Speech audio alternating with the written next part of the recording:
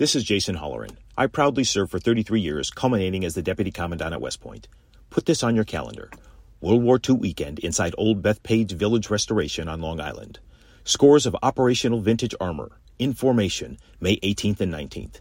Nassau County Executive Bruce Blakeman invites you to join him in saluting America's greatest generation and all those who have worn the uniform in defense of our freedoms. That's May 18th and 19th, presented by the Museum of American Armor. Welcome back, folks. I'm Larry Kudlow. So I want to talk about helping the supply side of the economy. You heard Art Laffer earlier in the show, and we have a great op-ed piece. Tax cuts could help Jerome Powell, could give them a helping hand. I mean, don't put it all on the Fed. Let's have some production and some additional employment, which itself, remember, inflation is too much money chasing too few goods.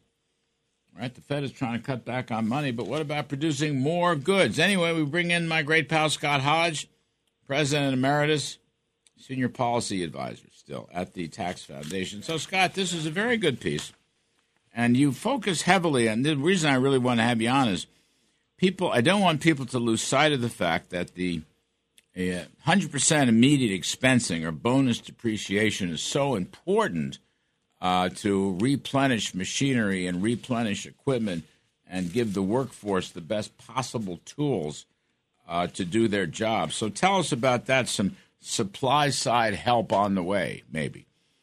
Well, it's absolutely critical, Larry. It seems weird that both Congress and the White House have basically turned over the keys to the economy to the Fed and is waiting for the Federal Reserve essentially to raise interest rates to such a level to throw us into a recession. And then what? We should be getting ahead of the curve and, as you say, helping the supply side of the economy by preventing the expiration and phasing out of this bonus expensing, which allows companies to write off in the same year that they purchase their capital equipment, these new tools and equipment. What's interesting about this is not only does bonus expensing increase the amount of capital in the economy, but studies have shown it also boosts the amount of jobs in the economy. One study found that not only did it increase the amount of capital investment by about 7 or 8%, but it increased the amount of jobs by 11%. And a lot of those jobs were at the lower end of the scale, including a lot of minority workers, women, and younger workers, all a net positive to the economy. So you both help on the equipment supply side, but also on the worker supply side. Net, that's a positive. So, Scott Hodge, if you're going to incentivize more capital, because you can write it off faster, the deduction. Yep. And you're going to improve machinery, equipment, technology, presumably. You can spend it on new computers, but, new advanced technology.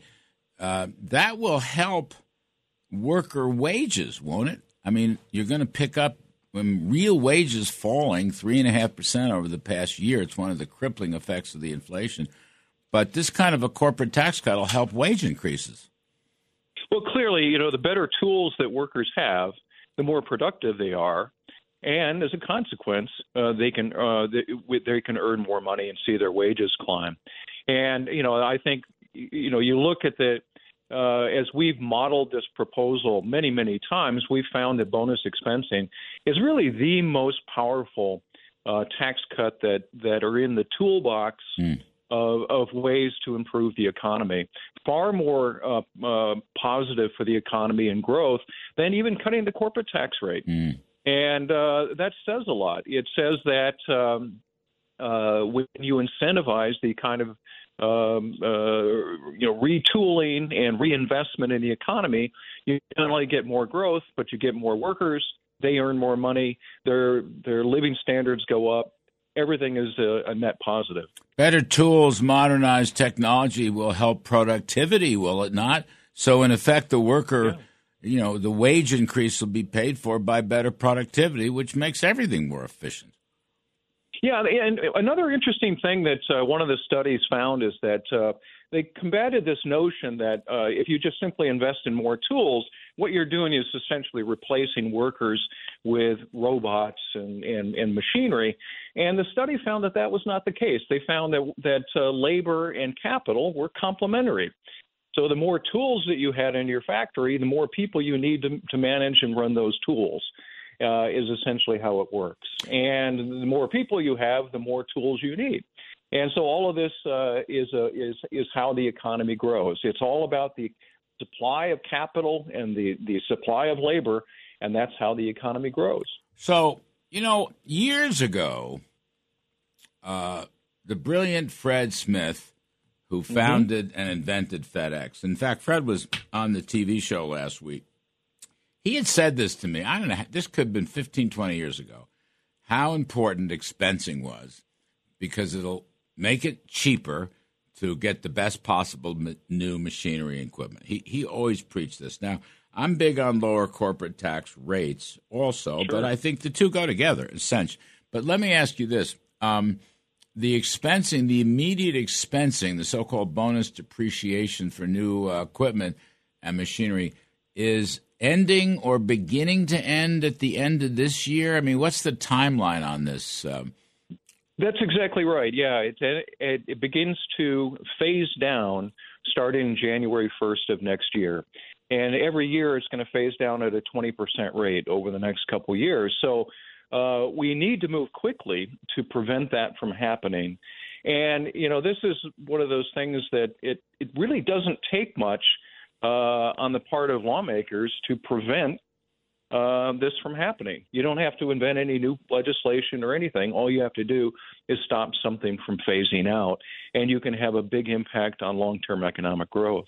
I think, Scott Hodge, I think the new commitment to America, Kevin and his group, I mean, they want to make the Trump tax cuts permanent.